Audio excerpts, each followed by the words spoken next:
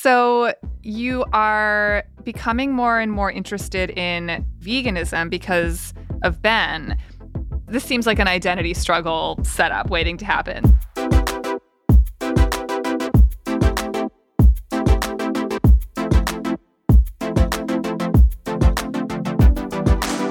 Hi, Healthyish friends, and welcome to the Healthyish podcast, where we explore food and wellness in all their delicious complexity.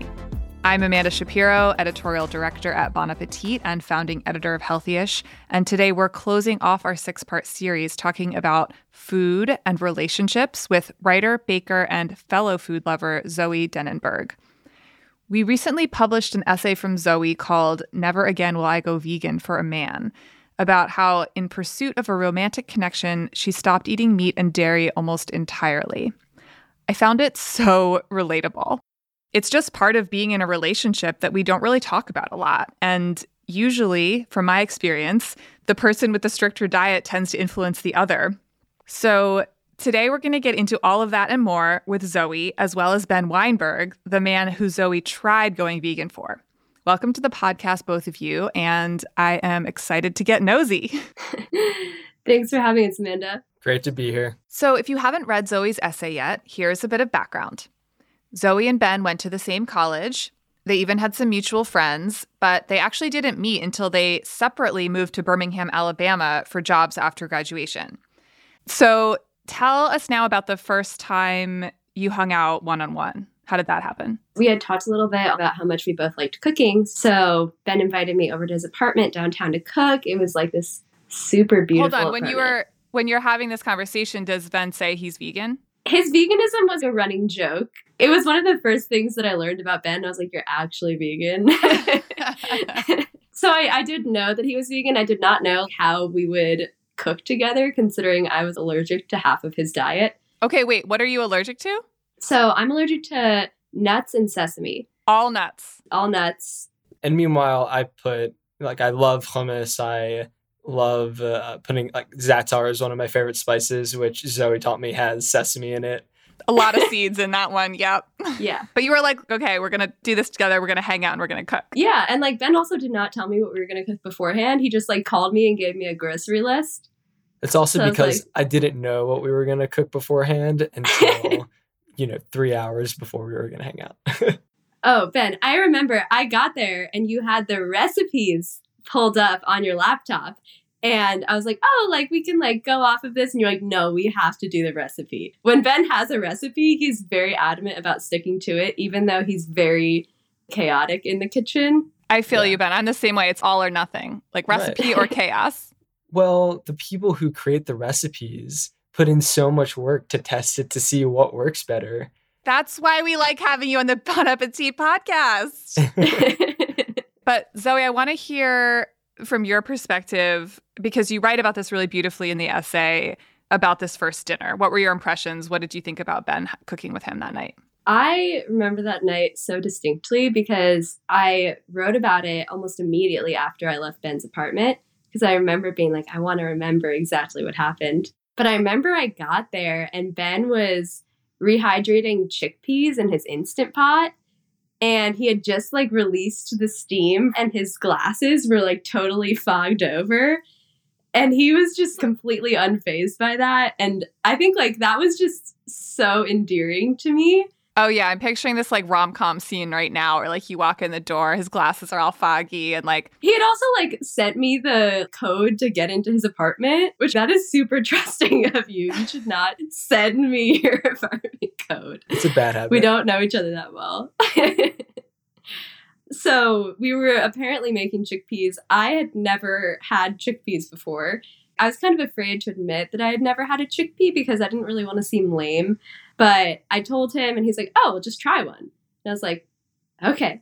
So he just picked a little chickpea out of the pot and handed it to me and I tasted it. And I was like, oh, that was honestly a pretty transformative moment for me because now I eat chickpeas almost every day.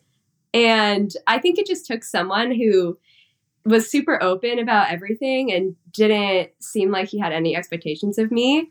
Yeah. Ben, I remember, leveled a teaspoon of salt with a butter knife And I was like, what are you doing, boy? Like, you cannot level a teaspoon of salt.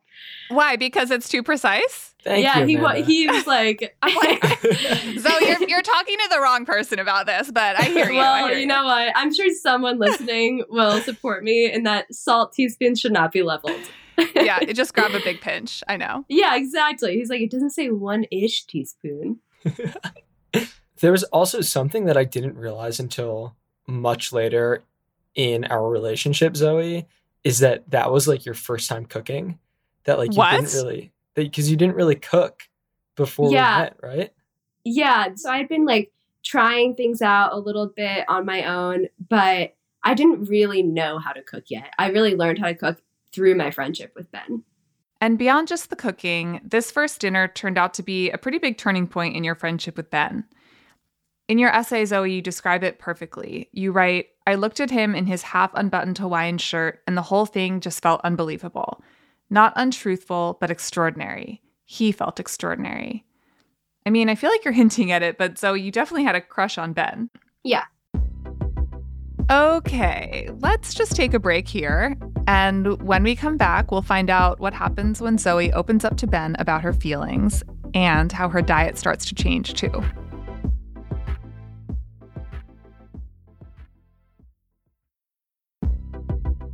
So Ben, were you single at the time that Zoe was telling you about these feelings she had for you? I was single at the time. Okay. At the beginning of our friendship, I was always a little bit curious about like, oh, maybe this could be something more just because of the crazy similarities that we had. And then around a month into our friendship, I was like, oh, like maybe there's something going on here. And I asked him about it because we've always talked very openly about our friendship. Ben, what did you think when Zoe first asked you the question? Was it a clear response for you? So I think the first time that we talked about it, it was my first time to Zoe's apartment. And I think actually the question was, are these hangouts that we've been having, are we going on dates or are we just like hanging out as friends? And I had actually just had an experience with another female friend where we had been friends for a while and had decided to like try going out on a date. And it kind of made our friendship weird. So I think that was the backdrop to that initial conversation where Interesting. I was like, I really care about this friendship and I don't want to see it kind of go south like that other friendship. In this interim, as you continue hanging out as friends, Zoe, this is when sort of the meat, no pun intended, of your essay happens, which is about your identity shift that happens while you are becoming closer to Ben and cooking more with Ben, who is vegan, and you're starting to also eat vegan, both with Ben, but also on your own. So what was that about? And what were you thinking along the way when that was happening? I think one of the things that I really liked about it was that he was so easygoing about it. He really focused on making everything from scratch, which was an idea that I came to love a lot. Like I started baking my own sourdough. I started like making ricotta from scratch at one point. So Wait, I was out really of tofu though, right? Yeah, I did make silken tofu ricotta. So you're becoming more and more interested in veganism because of Ben. In your essay, you write, we were close, but I wanted to be closer. He was passionate about veganism. Why couldn't I be too? Zoe, it sounds like you're having a real identity struggle here. Yeah, I don't know. I loved the idea of eating plant-based. And I would always, my roommates would make fun of me because I would say things like, I just love a label. Like, I really wanted to label myself something. And I saw it as like a pride thing. Like, oh, yes, I'm vegetarian. I'm vegan. I called myself half vegan all the time, which doesn't make any sense. That's like a non-label label. Not vegan. Mostly like, I just vegan. ate dairy. Right. But Ben was always super accepting of that. Like, I remember on Passover last year, I was home with my family. And, like, I posted this photo of a steak on Instagram. And the caption said, like, me yesterday. I'm mostly plant-based. Me today. And Ben commented and was like, half veganism is better than no veganism at all. Yeah. Well, I mean, Ben, you are kind of the perfect person to entree Zoe into this world because you have a pretty flexible mindset, but still it seems like Zoe, it was more about your personality and wanting to kind of get closer to Ben in this way that led you to kind of even be more into it or stricter than Ben even ever wanted you to be. Seems like it was coming more from you. Oh, absolutely. Like, I took it way too seriously. So let's get to the point at which, Zoe, you very bravely, I have to say, approached Ben again about having feelings for him. Yeah. These two conversations were exactly a year apart. Okay. So I had just kind of been thinking more about the idea of how nice it would be to have a relationship. And as I was getting a little bit older, a lot of my friends and my roommates were getting into these serious relationships. And everyone always says, like, Birmingham is so much better when you have a partner. I did not think that I could find someone I was compatible with here. Yeah. And then here was Ben, Right. who was like so similar to me in so many ways. We got along so well. We were already so close. And whenever I had told my friends, like, oh yeah, me and Ben, like, we're really great friends, everyone was like, okay, Zoe, like, sure. Like, give me that little, like, look that was like, we know that there's something else going on there. Right. But when you did go to him, what did you say the second time? How did you phrase it? We cooked together first. So Ben makes homemade veggie broth. I'm not It's surprised. so good. And then? I was really nervous. I had, like, told all my coworkers that I was going to finally tell Ben how I felt about him. And we had this conversation. I was like, the thing that I said to him was, I feel like you make me a better person and you make me a better version of myself. You make me want to be a better person. Wow. And how did that relate to your veganism or lack thereof? I mean, I was half vegan for like almost a year. I feel like there was only 1 week where I was solidly vegan. And at the end of the week, I was literally sick because I had eaten so many chickpeas. Right. So I think afterwards I kind of realized that veganism wasn't a part of my identity. And that was not something that I wanted for myself. So Ben, what did you think when Zoe came to you a second time and told you she was still having feelings for you? What was your thought then? That's a good question. I remembered us having the initial conversation and kind of deciding to be friends. And I thought about it and also had the same realization in the moment that I thought we were better off as friends.